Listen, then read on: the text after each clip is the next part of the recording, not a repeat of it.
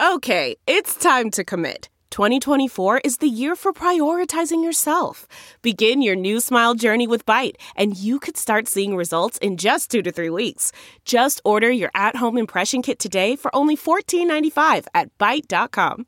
Byte Clear aligners are doctor-directed and delivered to your door.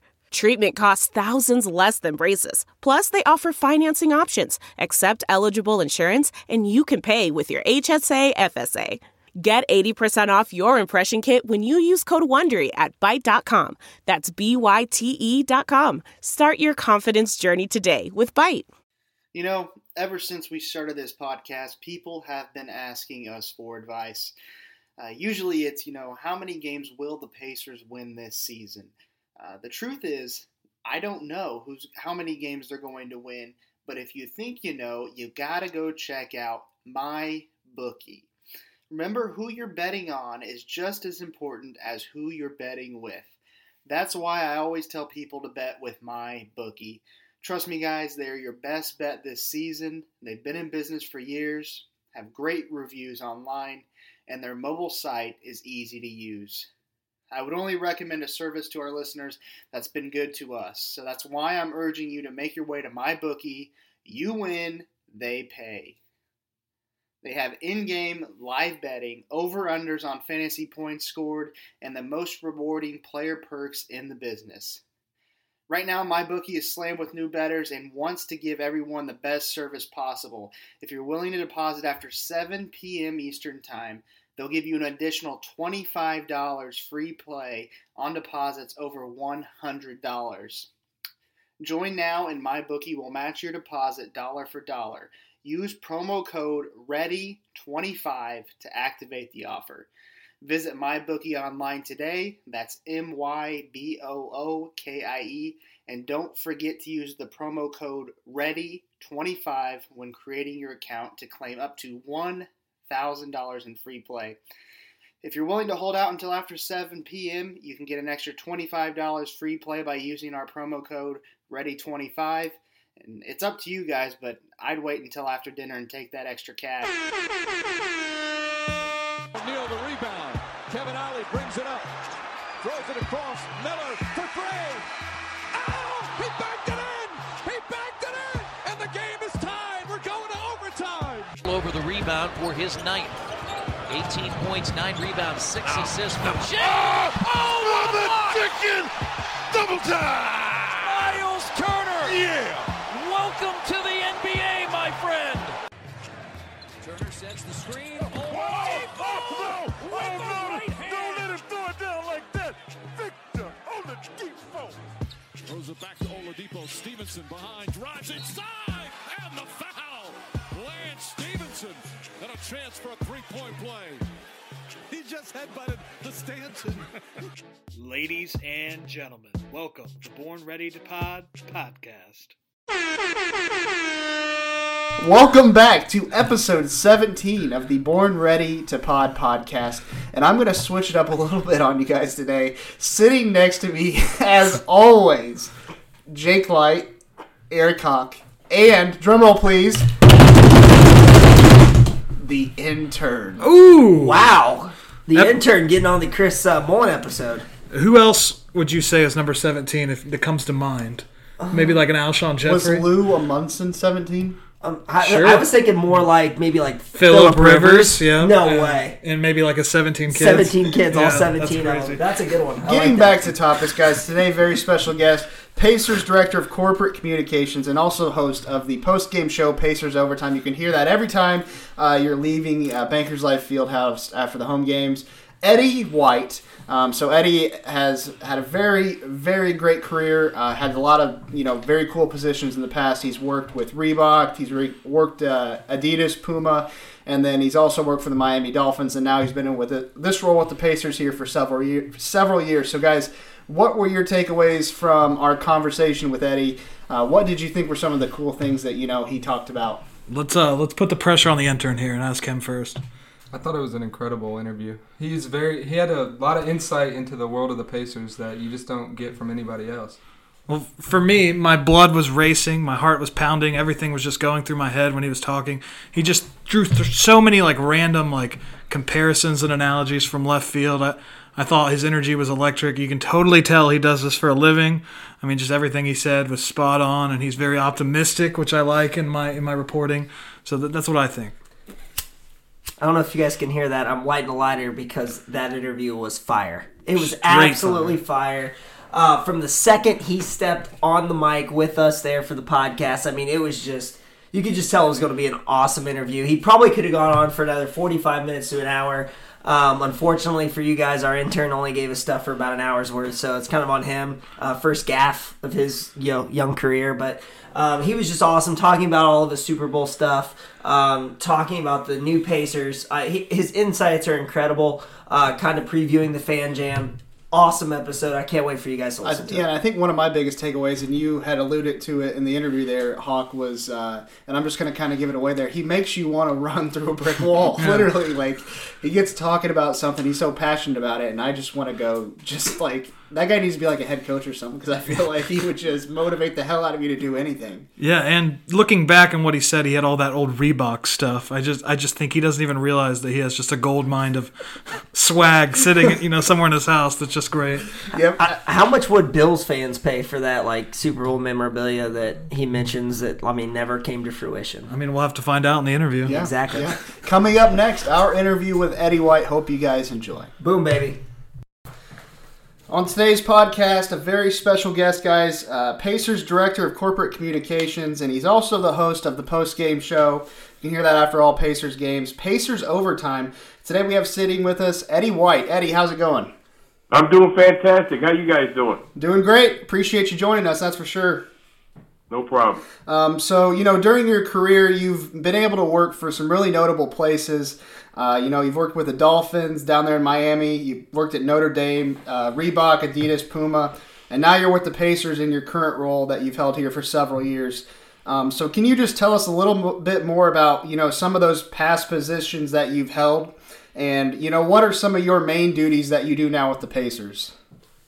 Well, now I work in a lot of different areas with Pacers. Try to help out in public relations, marketing, just about anything, not just the Pacers, but also the Fever, of course, Pacers Gaming, which is our new esports team in the NBA 2K League, and then, anything we can do to help content for Pacers.com, whether it's interviewing people who come in for the game, whether it's celebrities or whatever. And then the main thing has been we tried to, when I got here, 7-8 years ago, is to revitalize the post-game show.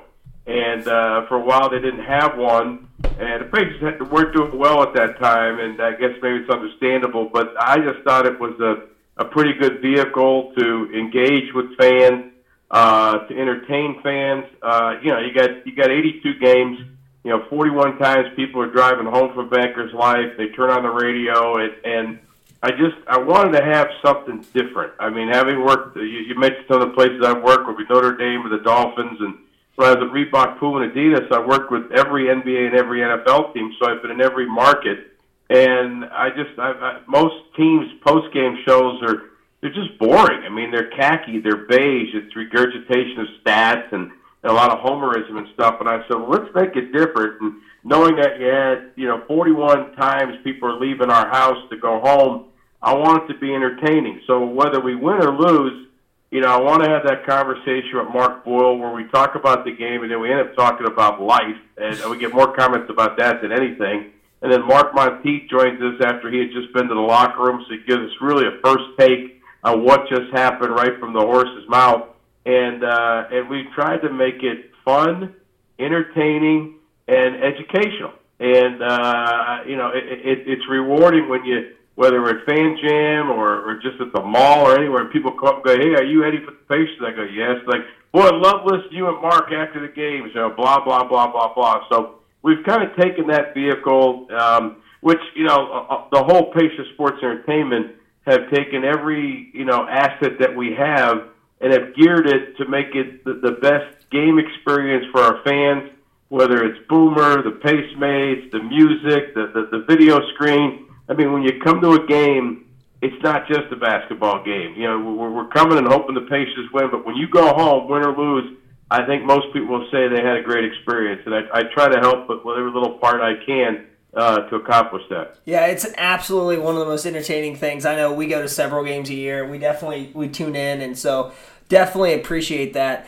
As Chris mentioned, you've had some great jobs. I mean, other than this Pacer job you're currently holding, which job? The Dolphins, what you were doing with Notre Dame, the Reebok, Adidas, Puma stuff. What job did you enjoy the most? Well, that's a tough question because it's almost asking if you have 5 kids, which one do you love the most? You love them all. And I think I loved every place I was. They all had some really good things about them, and I think like any job, there's some things maybe you don't like about it. But Notre Dame was certainly great because it's Notre Dame, and the beauty of Notre Dame is half the country loves Notre Dame, the other half hates Notre Dame, and to work with Coach Faust and work with Coach Holtz and to be exposed to so many things there, and then the Dolphins. I mean, to work with a guy who is still the winningest coach in the history of professional football, Don Shula. Mm-hmm. I learned so much under Coach Holt and so much under Coach Shula to work alongside, Dan Marino, one of the greats of all time, and the Marx brothers, Duper and Clayton, and then, the Logo Athletic, Logo 7, Puma, Adidas, Reebok. That was over 20 years working with, the USA men's and women's basketball programs, the WNBA, the NBA, the NFL, and I got to know, almost every organization really well, and I could see why some organizations always won, and maybe why some other organizations always lost. And I know this isn't a popular statement in Indiana, but I because he's a friend of mine, I really like Bill Belichick, and I understand why he wins, and I understand his culture there. And then the opportunity to do a radio show with Bob Kravitz in Indianapolis for the fan was a great experience. I'd never been on the radio before. Excuse me. And that was both enlightening and opened my eyes to a lot of things. And then I helped out with the host committee when we hosted the Super Bowl, which I was fortunate to in my career work 26 consecutive Super Bowls in different capacities, and I just thought Indianapolis did it better than anybody. And then this opportunity to work for an organization that not only wants to win basketball games, but more importantly, and it starts with our owner, they're serious about serving community, whether that's our building and turning it into a house of memorial for a fallen policeman or woman. The ceremony we had when Dan Weldon passed, setting it up for graduation for Warren Central High School, to then hosting, of course, basketball games, and whether it's Big Ten or the NBA, and then serving the community through the vehicles that are the Pacers, the Mad Ants, Pacers Gaming, and the Fever. It really is rewarding. I mean, I've always said that Central Indiana is so lucky to have the custodians of the sports properties that we have, whether it's the Holman George family or the Schumachers with the Indians, the Irsay family with the Colts, and of course Mr. Simon and his family with the Pacers. They are all geared towards making Central Indiana as good as it could be, and it is really. I'm very humbled, and because I'm old and I've worked a lot of places, I do not take it for granted. I cherish it every day that I get to come to work at 125 South Pennsylvania Street.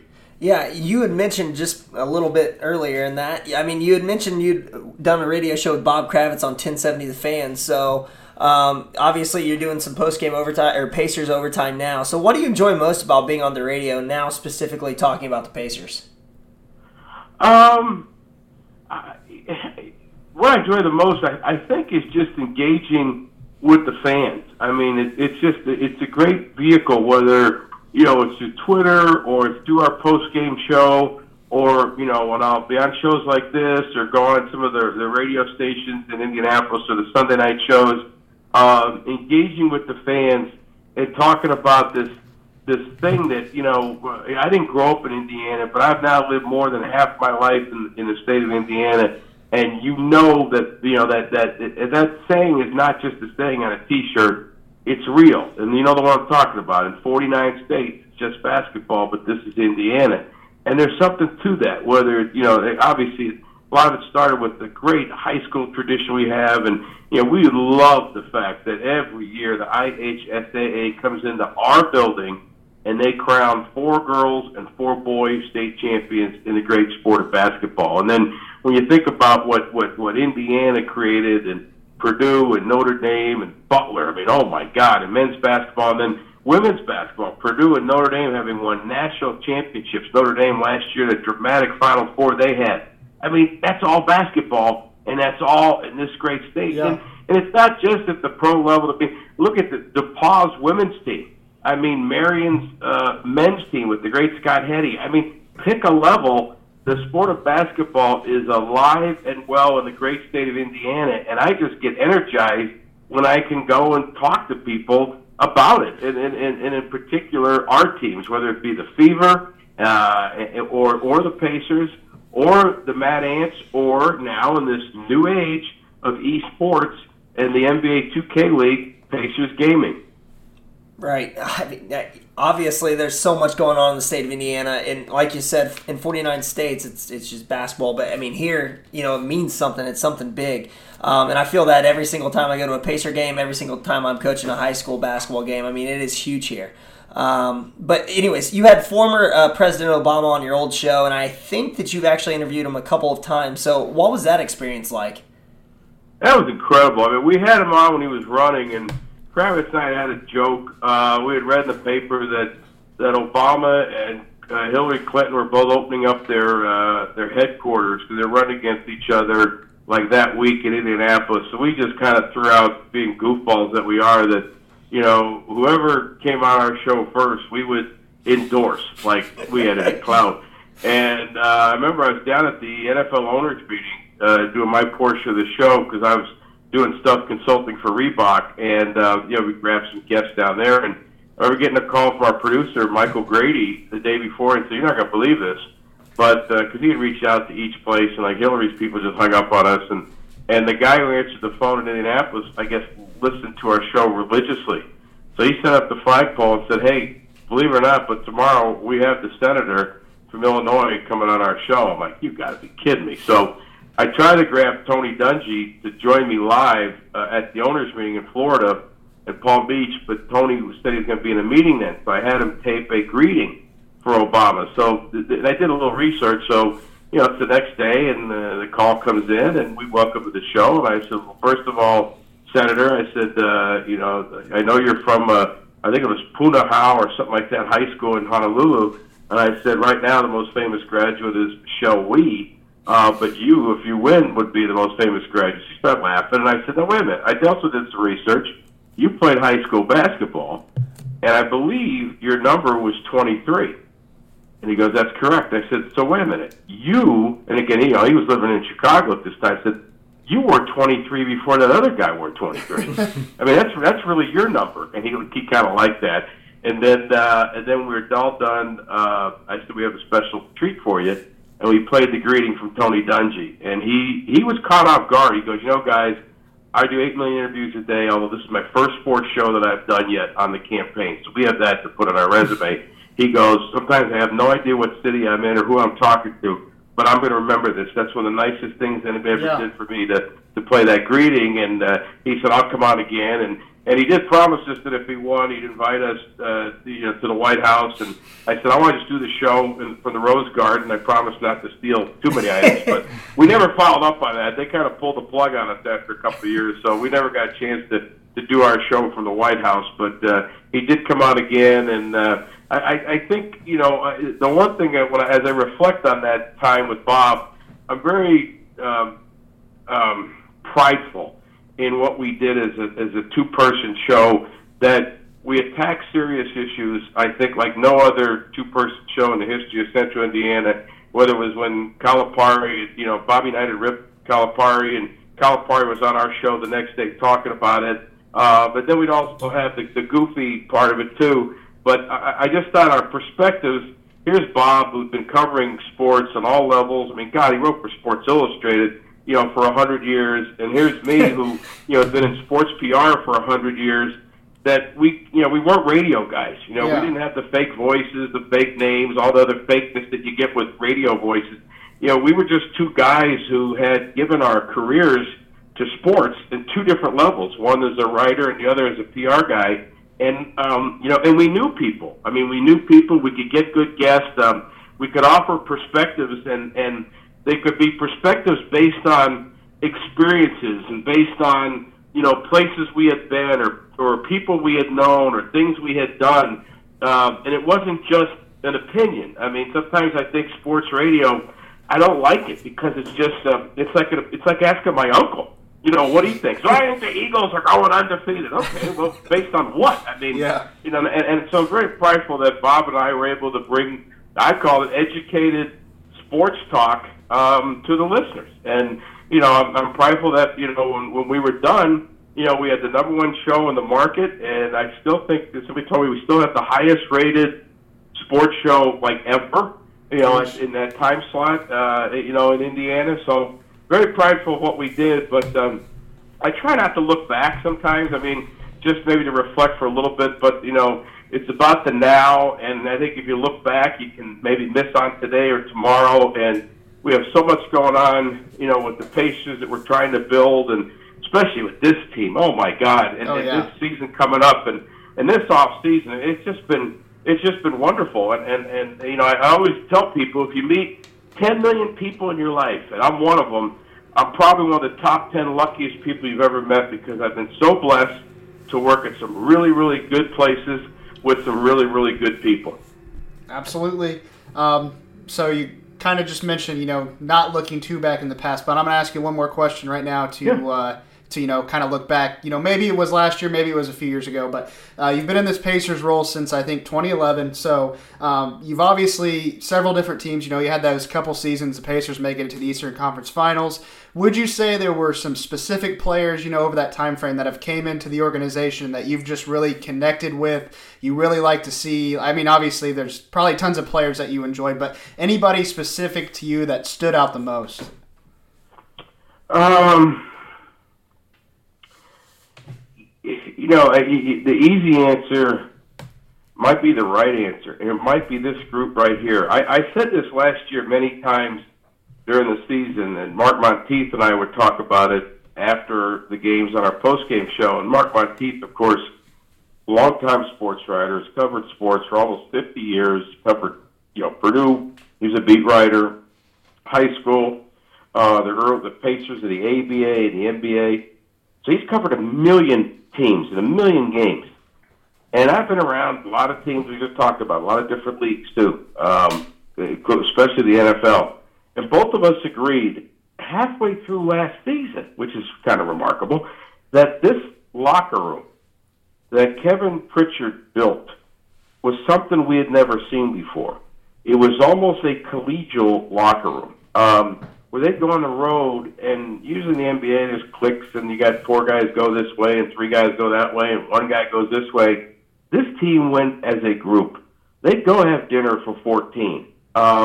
It's the most close-knit group I had ever seen in professional sports on any level in my career. And I remember Coach Shuley always used to say, he used to talk about team chemistry.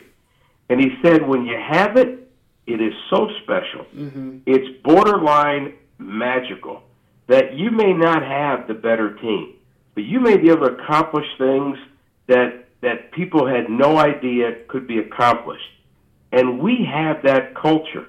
I mean, there may be better teams. There certainly are. Golden State, I'm sure, is better than us. Yeah. But our culture and our locker room is so special, and whether it's Victor, who's certainly the straw that stirs the drink, but don't mistake what Domas means to this thing, what Miles means to it, Bojan, Darren Collison, Thad Young last year, Al Jefferson. I mean, you and I played more minutes than Al Jefferson, and they'll tell you he was the MVP of the team because he kept guys together, he kept them loose, he was a vital cog to what we were building there.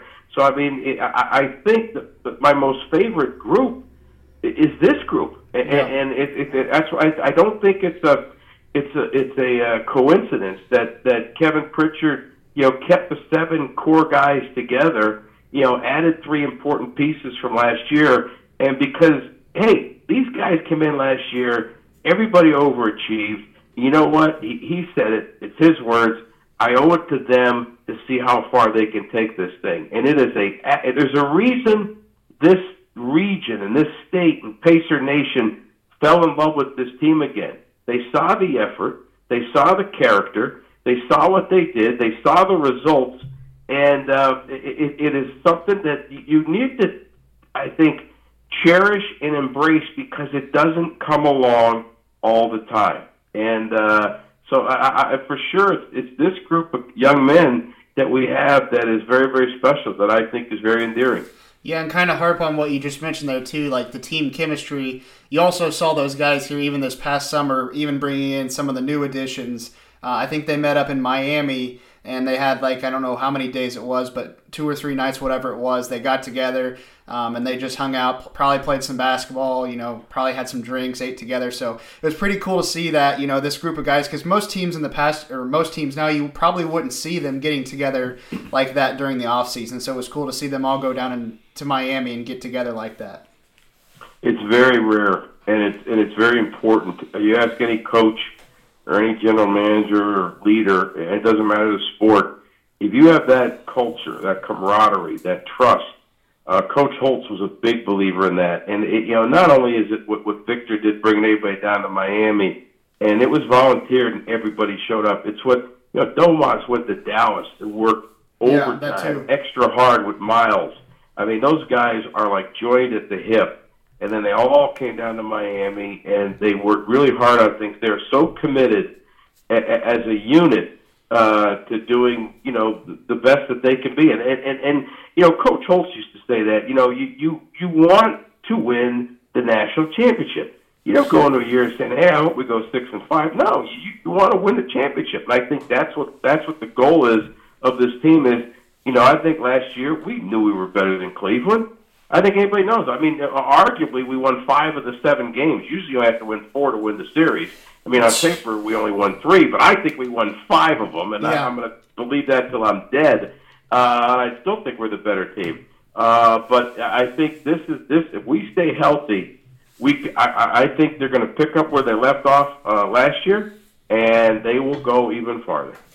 Yeah, we were at Game 7 last year in Cleveland. It was a very tough loss because I think we as fans knew what we had, and it was just so tough going into Cleveland and having to listen to everyone just basically LeBron James this, LeBron James that. And we truly felt like we had the better team, and we were pretty confident, I think, going into Game 7 as fans in Pacers uniforms.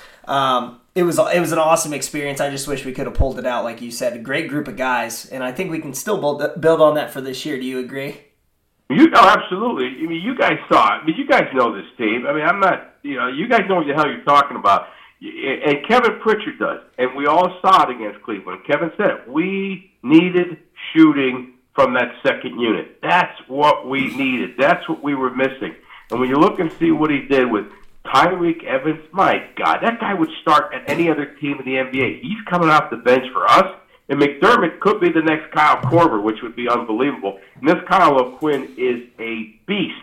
So if you get McDermott, and all of a sudden McDermott and Sabonis and Tyreke Evans are doing what they can do and maxing out, holy mackerel, that's your second unit? I mean, if that doesn't get a basketball person excited, I don't know what will. So, I mean, there's a reason Kevin Pritchard went after those guys. He has said it many times. He doesn't just go after maybe the best player available or this guy's a super talent. It has to be somebody who fits our culture, who understands what we're about, who understands what Indiana's about, who understands what our fans are about. And every one of those guys he met, especially Tyreke. And Tyreke Evans came in with a question mark. A lot of people are like, wait a minute. This guy maybe had some issues in Memphis, and what's going on? I spent time with him after his press conference. He is the flat-out real deal. He is so committed to proving people that he wants to win. McDermott is like, this kid, I remember him coming to a Pacers game with his dad years and years ago when he was in college. I mean, he had a Pacers shirt and everything. He's fired up. And O'Quinn may be the funniest guy in the organization not named Eddie White. I mean, this guy does bar mitzvahs. I mean, he's a comedian. but he's also as big as Lucas Oil Stadium, and he just eats rebounds. So, I mean, I'm fired up to see these guys get out there with all the guys coming back from last year, the key guys coming back from last year, that core 7. I mean, this is, again, on paper, I think we're going to be really, really good. And I think once we get on the court, if we stay healthy, we're going to be really, really good. Yeah, next question was actually about, the moves they made this offseason, and I think you hit them pretty well. So I think one of the things we were worried about as Pacer fans, we probably were not going to put together a starting 5 better than what the Celtics could or even Philadelphia. But what we could do was make our second unit the best second unit in the NBA and give us a fighting shot to get out of the East. So the one thing you did mention was Kyle O'Quinn. And we thought the Kyle O'Quinn signing was awesome. Like we've watched him. We play FanDuel. We're watching Knicks games. We were excited to get him in the locker room. But it sounds like they're going with TJ Leaf kind of initially in that second unit. What do you think about that? Do you like that move? How do you think that'll work out? Well, I think it's going to be TJ's time to keep it. He's it's time for him to step up. The kid has worked really, really hard, and it's nice to have options. I mean, Kevin Pritchard has said this many times over. It's not about finishing 4th or 3rd or winning X amount of games. It's about advancing in the playoffs. I mean, Kevin Pritchard learned under some pretty good guys. One was Larry Brown. Another guy was Greg Popovich. I think those guys know what the hell they're talking about. Yeah. And it's about having your team prep for the playoffs. It's not about making the playoffs. It's not about winning as many regular season games as you can. Can you be prepped for the playoffs? And the benches get shorter, and you have to have guys who can step up and play when the spotlight hits. And that's why I think he knew where we were deficient last year. If you look, Lance brought great energy. Lance brought excitement. He was a fan favorite, but Lance was Lance. I mean, we all know that. I mean, during the regular season, 7 or 8 games Victor missed, there was a chance for Lance to step up. We lost every one of those games, every one of them. And I think now you got Tyreek Evans, and you got working with Sabonis, and with Kyle O'Quinn, and if McDermott. Everybody's questioned McDermott's defense. Well, I'll remind people they questioned Bojan Bogdanovic's defense too. And he ended up being a pretty good defensive player. And they got different roles to some extent. But I think McDermott is going to be like that Kyle Korver that has killed us over the years. And I just think Kevin Pritchard has earned a long string of rope for Pacers fans to say, hey, you know what? A year ago, we were all like, oh, my God, we're doomed. Paul George is gone. We're going to be a lottery team. We're going to be bad for a stretch here, a couple of years. And Kevin Pritchard got to work. Brought in Chad Buchanan, who's been a godsend as his GM. And those guys, along with their staff, have really done a remarkable job in the, obviously last offseason, and we saw the results this past year. And now in this offseason, I think he has given us, with Pacer fans, and I've said this many times because I root for all of our teams here.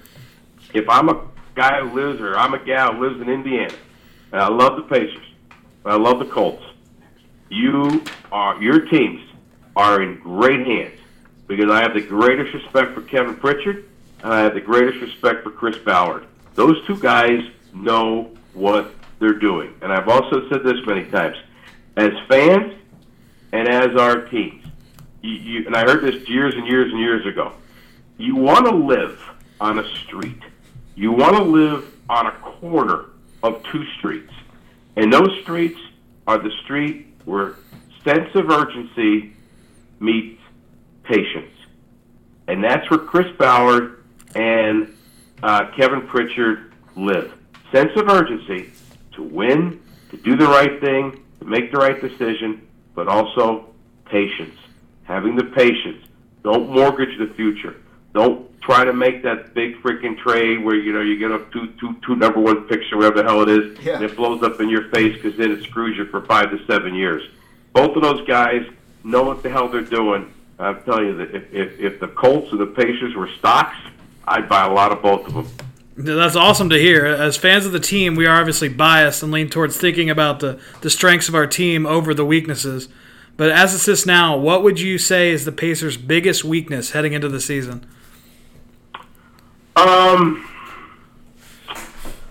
Well, that's a good question. Thank you. Biggest weakness. I don't know what it is now. I mean, every team is flawed. I mean, every team has something, and just sometimes your strengths are so good you can live with the weaknesses. I mean, God, the greatest hitters in baseball get out 7 every time, 10 times they come to the plate. I mean, how good is that? When you bat 10 times, you get out 7 times, and you're good. Yeah, you're one of the better hitters in baseball. Yeah. So I mean, I think you have to try to overcome what negatives you might have. I mean, last year people would have said probably before the season it was point guard, and I thought Darren Collison, he had a career year, played pretty well. You expect him to step up. I think Holiday gives us a phenomenal talent coming in as a rookie that can help us. I don't know if there's a weakness I could point to. I mean, I guess it would be, if I had to pick one, it would be, not a weakness, let's say it's a question mark. The question mark would be the pivot play from Miles. I think we all agree that Miles Turner needs to insert himself into the conversation as one of the top big men in the league. I mean, he's playing for a big contract coming up. He's worked so hard. The kid has really worked hard. He is a great kid. His mom and dad raised a wonderful young man, and he's worked really hard. He's committed to our community. My God, he hadn't played here yet, and he was already doing stuff to help the homeless people, in the winter with the gloves and the scarves and stuff like that. So, I mean, he is drawn up on paper. He's the type of guy you'd want to marry your sister or your daughter. But it is imperative that Miles turns up the pivot play and becomes the player that he could be defensively. Yeah, score a little bit, but be the guy defensively that is a presence inside that's going to make guys think twice about going inside. If he can deliver on that, holy mackerel, you're going to be in for a phenomenal season this year from the Indiana Pacers. I like that. There are no weaknesses. I like that quote there.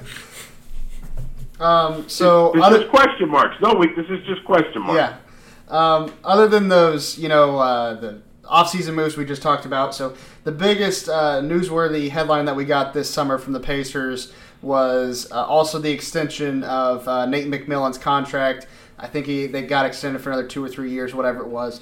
So what do you think were some of the main characteristics of his coaching style nowadays that have put him in a position of success here over the first 2 years? That first season he was there, there was high expectations for that team, but I think looking back on it, they weren't as good as most people thought they were. So I guess you could probably say they overachieved, and obviously last year. So what do you think that he's done or with the Pacers now that's put him in such a good position of success going forward? Well, I think the key thing is his relationship with Kevin Pritchard. I mean, they've known each other a long, long time. And, Kevin had said this last week, we have 9 free agents on the team this year. Now, that could be good or that could be bad. And he reminded everybody that Nate McMillan once had a team in Seattle that had 10 free agents, and they went out and won 52 games. Yeah. So he can handle situations. He's been around the block. There is something to experience, whether you're a mailman, and you know how to navigate the bad weather and get up to those mailboxes or something like that, or you're a radio host and you know how to handle it when the board goes out. I mean, there's something to experience. You can make decisions in a cool, calm, and collected manner that also that kind of steadies the ship.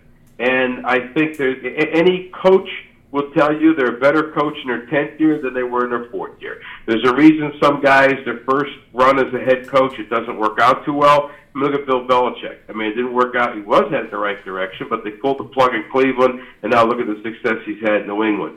Sometimes it's players. I'm going to date myself now, but I'm old. I mean, I remember when this guy won the Heisman Trophy, #1 pick of the New England Patriots. He goes there. His name is Jim Plunkett. He's a flat-out bust. He goes to the Oakland Raiders, has a career that rivals Eli Manning's, wins the Super Bowl, a couple league MVPs. He figured it out. So my point is there's something to experience. Nate McMillan has that. And I think because I've worked with so many teams, this is the perspective I have that maybe the average fan doesn't get.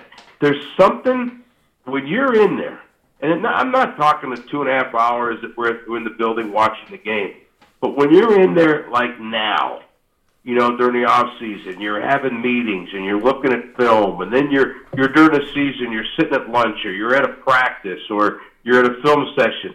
The idea and the feeling of trust between the guy who puts the team together and the guy who coaches the team is imperative to success.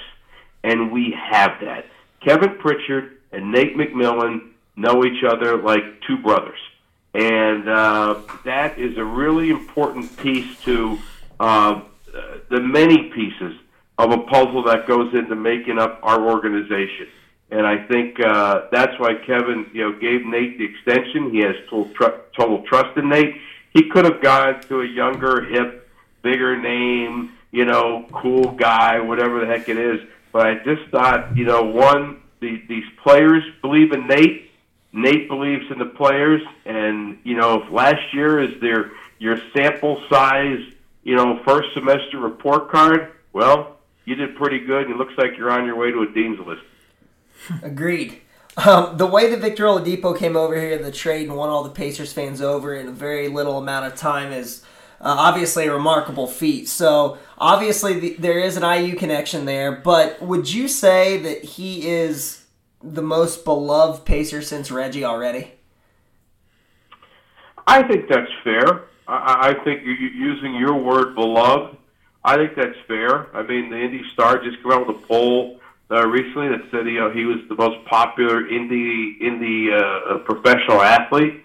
I think the way he captured the hearts of people with his play and saying this is my town, I think it helps that he played in Bloomington.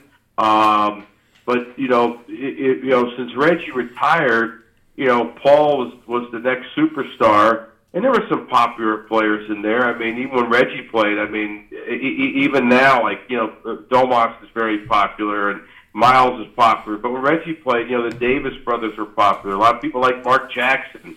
Everybody had their little cliques, but in pure, high-ranking Mount Rushmore popularity.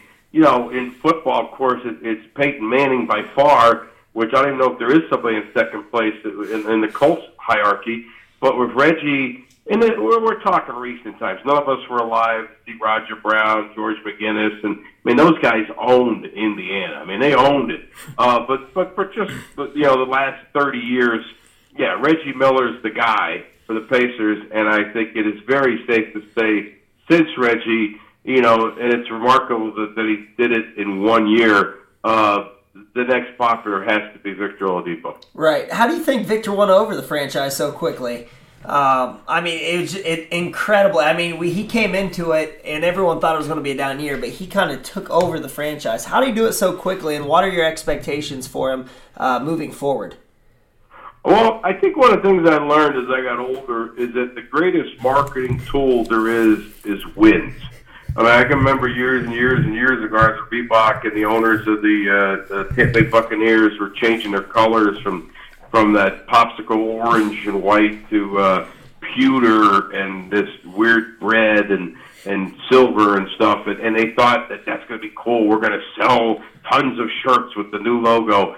And, well, it just so happened that a guy named John Gruden came in and took Tony Dungy's players and won a Super Bowl, and they sold stuff. And I said, really, if you kept your orange and white colors, you still would have sold stuff. The greatest marketing tool there is at the end of the day is wins. I think the key to Victor is that he brought winning to this program. They won games, and he did it with a flair and a flavor that was what we want from our Indiana basketball players. A guy that he's not cool. He's not worrying about hip. He may do his music, he may dress well, but he has a work ethic and a blue-collar attitude that the people who saw Billy Keller and play in high school and college, who saw the Shepherd brothers play up at Carmel back in the 60s and the 70s, and saw their work ethic and that blue collar, always in the gym, that skinny blind-haired kid from down in French Lick who would borrow the key to get in the gym to shoot early. That work ethic is a work ethic that everybody in the state admires, loves, and aspires to have, and they saw a guy that plays for their pro team have that. And then you add in the icing on the cake is that he played at Indiana, that he was familiar, and then his demeanor, the likability, the pointing to the court and saying, "This is my house, this is my city." Add all that in the mix, and it's like a concoction that is intoxicating. And you can't help it like it. There's no negativity. There's no, he's a bad guy or he does this or he's out late or whatever. No. And then every time you pick up something, you read, he's organizing this volunteer deal, and they're all coming down to work out with him and hang out with him. I mean, and then you keep adding and adding to the story. How many guys we know, you ask them, "Hey, listen, they want you to drive the pace car." I'm not gonna do that stuff. One that you're too scared or whatever. He's like, "Yeah, I'll do it. That's great. That's one of the great traditions of our state, the Indy 500. I'll drive the pace car." What? Who the hell does that? I mean, you might get somebody to wave the flag, but who the hell's gonna have the guts to jump in that car and drive it? Victor Oladipo. So, when we first started talking, I said something about the team. I'm gonna say about him. You cannot take him and what we're watching for granted. They don't come around all the time. Peyton Manning doesn't come walking in that door, every 10 years. When you get somebody, Reggie Miller doesn't come in every 10 years. When you get that unique, special talent that checks all the boxes, man, embrace it, fall in love, and go. And that's what Victor's done for all of us. Mm-hmm. Absolutely. So we've hit on a lot. The off season, last year's team, the off season, and all these other things that have happened here in the last few months. So wrapping it all together, there, where do you see realistically the Pacers finishing seeding wise in the East this year? And then, do you think that they have a pretty good shot, especially now with LeBron out in the Western Conference, of making a run at the NBA Finals this year? I believe we'll finish in the top half of the Eastern Conference. That means that's one of 4 slots, and I could see them in any one of those 4. I do believe that just trying to get a sheer number of wins is not that important to the coaching staff. It's preparing the team for the playoffs, the grind of the playoffs, because it's a long, you play a game and then you rest for 3 days, you play another game. And, the series are stretched out, unlike the regular season. And if you advance from one round to the next, you're playing for 2 months. So I think the coaches and Kevin Pritchard, they're all on the same page with a game plan that we're building for the playoffs.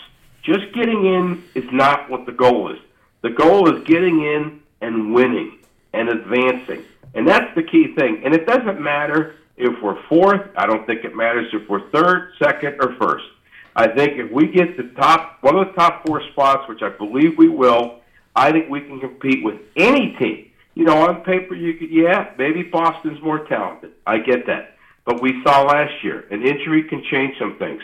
And I just think that there isn't a team in the East that scares me or that I think maybe we don't match up well against because, quite frankly, I'm not quite sure how we're going to look. We all have an idea, but things are going to play out. I mean, who knows that maybe Holiday, what if Holiday becomes the NBA Rookie of the Year, with minutes off the bench?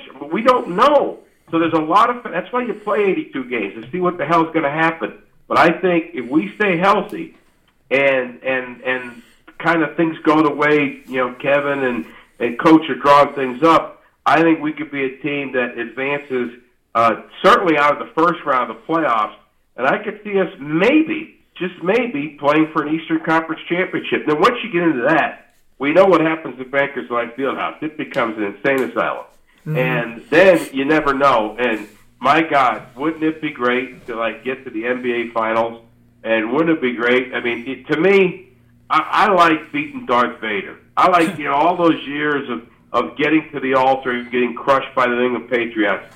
It was phenomenal when we finally beat the Patriots, got past them, and got to the championship. I would love, me and my dream, to play the Lakers in the NBA Finals and finally beat that son of a gun and hang a banner in Bankers Life Fieldhouse for our owner. Because if anybody deserves that NBA championship, it's Herb Simon. He's in his 80s. He's been loyal to this city forever. And I don't know what our state would be without Herb and his late brother Mel. I mean, the Simon Cancer Center, the mall downtown.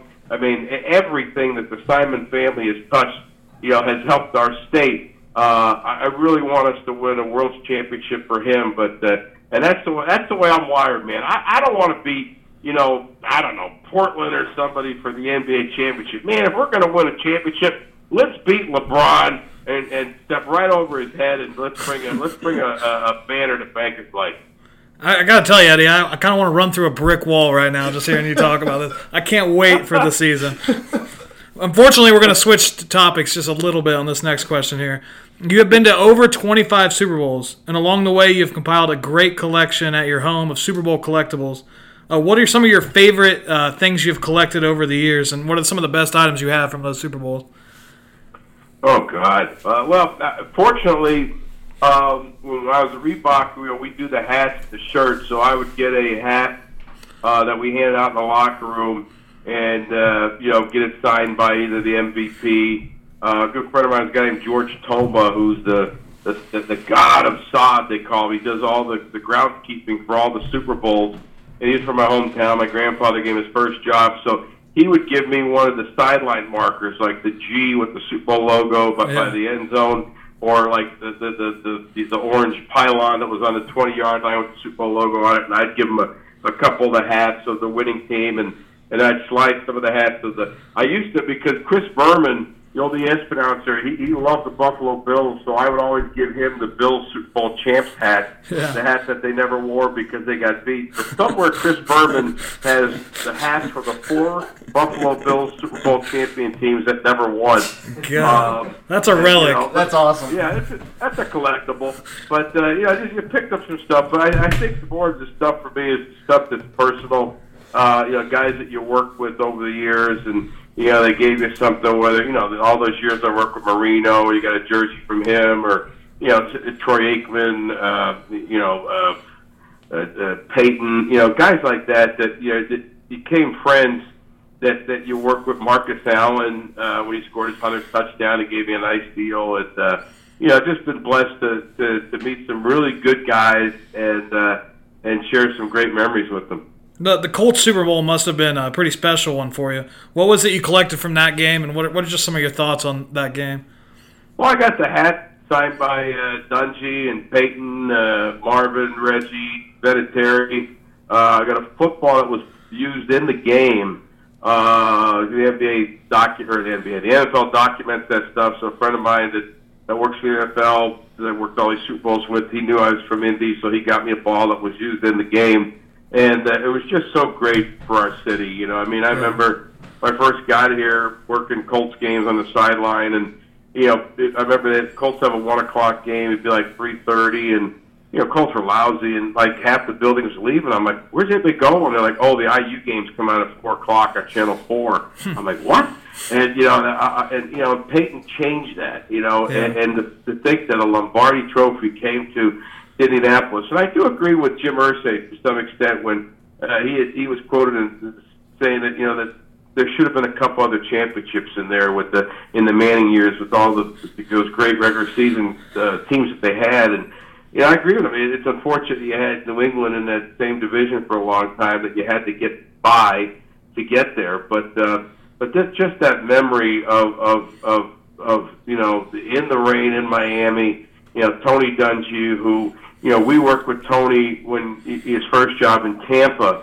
In fact, when he moved to Indianapolis, him and his family and his wife and the kids that were little would come over our house, hang out, because he didn't know anybody. And all of a sudden here's this guy that, in fact, one of the first dinners they had in Tampa was the famous Burns Steakhouse. We went down there to meet with him because he was a new coach with Tampa. We took him to dinner. And then, here just so many years later down the road, he's in my town, Indianapolis, coaching, my NFL team.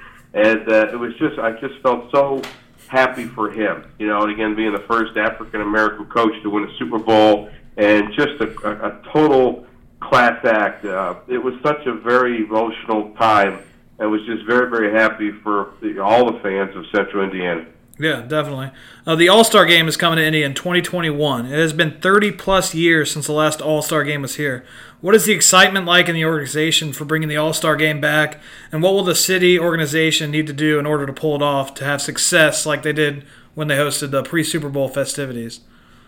Well, I think it's a no-brainer. I mean, I think anything our city touches turns to gold. I think that the All-Star Game, there's a lot of plans, a lot of work that's already gone into it, believe it or not, and more work that will go into it to make it, our goal is like we were at the Super Bowl, to make it the best NBA All-Star Game that's ever been held. Yeah. And that's for the media, the people coming to town, the different activities, all the parties and stuff like that. If we can get a break in the weather like we did the Super Bowl, there's no doubt in my mind the NBA and the broadcasting partners are going to walk away going, wow, what was that? That was amazing. We know what our community does. I mean, when that Super Bowl came here, it just wasn't just a football thing. The Speedway was involved. The Pacers were involved. The city, the state, the counties were involved. And it's going to be the same thing with the All-Star Game. It's going to be a collective effort, and there's no doubt we will put on the best All-Star Game the NBA's ever seen. Love it. So Pacers Media Day is coming up, and with that, who do you think is the guy the media members and fans should be most looking forward to hearing from? Who's the guy? I'm sorry, I missed that. No, who's the guy that you think that media members and fans should be looking forward to hearing from the most? Kyle O'Quinn. Love it. Keep an eye on Kyle O'Quinn. Just remember, you heard it here. Kyle O'Quinn is going to be a guy who's going to steal the hearts of Pacers fans, and he is going to not only is he going to help us on the court, and he's going to deliver the goods, he's going to be an absolute riot. The media are going to love this guy. They're going to come to him for quotes. He's going to be something special. He's going to do for the Pacers and create electricity similar to what Pat McAfee did when he came to the Colts, when he just kind of, was this engaging personality, funny as heck. He's amazing. He's going to be unbelievable. Okay, so literally about 10 minutes ago, this just broke on NBA.com, but apparently Pritchard came out and said that Kyle O'Quinn might not see rotational minutes early, and so this is what Pritchard said his pitch to O'Quinn was when he was trying to get him to come to the Pacers. So we don't know if you're going to play a minute or 500 minutes, but there's a role that Al Jefferson held last year that was a tremendous role for us, and it's been very important, and we would like you to fill that position. Can he do that? Can he do that only playing, a few minutes here and there? I mean, is he that type of personality? I think you answered your own question. If Kevin Pritchard was that honest in his presentation to Kyle O'Quinn, and I believe Kyle didn't waste much time getting back to Kevin, and he got back to him with what? An affirmative thumbs up, I want in? Yeah. I mean, what does it say? What does it say? Is he the quintessential spoiled, hey, I want my numbers, this is about me type of cat? No, because that cat ain't going to work at Bankers Life Fieldhouse. He's the perfect guy to fit into what we're trying to do. And the fact that Kevin was dead honest with him. He wasn't selling a used car. This is the real deal. This is our culture. And Kyle O'Quinn heard it. And he could have said, wait a minute, he said to his agent, man, I may not play. I'm going to go out to Indiana and freeze in the winter and not play? You got to be kidding me. No, he was like, there's something special going on here. There's something really, really special. There's something unique going on out there. They're building something. You know what? I want in. And I think that's all you need to know. I think you answered your question, and you didn't even know it, but you did. I'm so smart I can answer my own questions. I wish I could use that in college. You're actually brilliant. I love it. Okay, that was the last hard-hitting question, but something that I have to ask you. Who is your favorite Pacer player of all time? Mine is Dale Davis. It's not even close. Just a bad man. He was just a bad man. When I was growing up, I loved him. So who is your favorite Pacer of all time, and why? Oh, boy, that's a great question. Favorite Pacer player of all time. You know, I'm gonna throw out left field too. I'm gonna have to say Antonio Davis. Ooh, because Antonio Davis was just, first of all, he was a great guy, and his wife was a great person, and he was just solid. But here's a guy who worked so hard to get that opportunity. It was about helping the team. You know, he was never looking for personal glory. You know, both him and Dale would just go out there and just beat the crap out of people and do what they had to do. And they were genuine. They were flat. There was no pretense.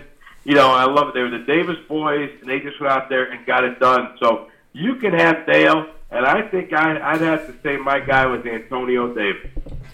I love it. Bash Brothers, even though, you know, the Davis name, I love that people like just think that they're related like constantly. It just happened to be just a perfect opportunity to have two guys named Davis that just like to beat the crap out of each other. Yep. I don't know what else you can want, honestly, but okay, Eddie, I think we are going to let you go now. Any chance, you might want to meet up at the Fan Jam with a couple podcasting guys? Oh, absolutely. I'll be there. Yeah, you come find me. I'll look for you. You look for me. I'll be around. We got it's going to be unbelievable. You know, Slick's Conic could be there. We'll be down there signing autographs, schmooze with people, and those things are so much fun. It is so great. It's perfect that it's right after the Colts game, so people who have to go to a Colts game, as soon as it's over, just matriculate down Georgia Street, boom, right into Banker's Life, and it's going to be fun. I cannot wait to get this season started, and cannot thank you guys enough for the time, and I hope we can do this again. Yeah, absolutely. And if you stumble across any extra Super Bowl tickets, I mean, we're always willing to take those off your hands as well. You got it. All right, thanks a lot, Eddie. Thanks a lot, Eddie. All right, guys, that wraps up our interview with Eddie White. Really appreciate him coming on. Gave us some really great insight there, so hope you guys enjoyed that. But I'm going to put, even you, intern, I'm going to put you guys on the spot here. I want you to give me one takeaway. It could be from the Eddie White interview. It could be Pacers related. Just one takeaway that you have right now that's Pacers related, Eddie White related. Well, just give me a takeaway. I liked how he said that what happens if Aaron Holiday wins Rookie of the Year. That never really crossed my lexicon just because I think it's kind of far-fetched. But, I mean, Malcolm Brogdon did win it on a pretty down, rookie class that one time. So, I mean, it's possible, and then that would just bring a whole other aspect that people, you kind of look at Holiday as coming off the bench, hitting a couple threes, filling some minutes every now and then. But, I mean, the Rookie of the Year talk with Eddie White got me going a little bit excited. I'm just ready for the season. Like, I can't do this anymore. I'm going to lose my mind. The season needs to come. I agree. We need to see the Fan Jam. We need the season. We just need We need to see some Pacer basketball. Yeah. I mean, that's it. My big takeaway from it, I thought it was awesome how he talked about Coach McMillan has piloted teams with several big name and, just a lot of free agents on one team. He's piloted teams like that before to 50-win seasons. Obviously, direct comparisons to the team we have this year. Obviously, we brought in several new players, and we got to have some cohesion. And I thought Eddie White did a great job of pinpointing why Nate McMillan is good at bringing guys together. Mm-hmm. And I think that is huge. And the basic and, average NBA fan probably doesn't know what all goes into it, but Eddie was able to kind of navigate us through that process. I'm really excited to see how Kyle O'Quinn looks in Media Day. Yeah. I bet he looks tall. I bet he looks fierce, kind of like a brick mountain. I can't wait. I'm hoping the beard looks good. It's got to look good. Eddie was very high on him. Yeah. So I want to see how that mentioned him several times. He's got a little man crush on Kyle O'Quinn for sure. Could kind of compare him to the mountain from Game of Thrones, maybe? That's pushing it. I mean, the mountain's he's a zombie mountain, so I don't think Kyle O'Quinn's a zombie.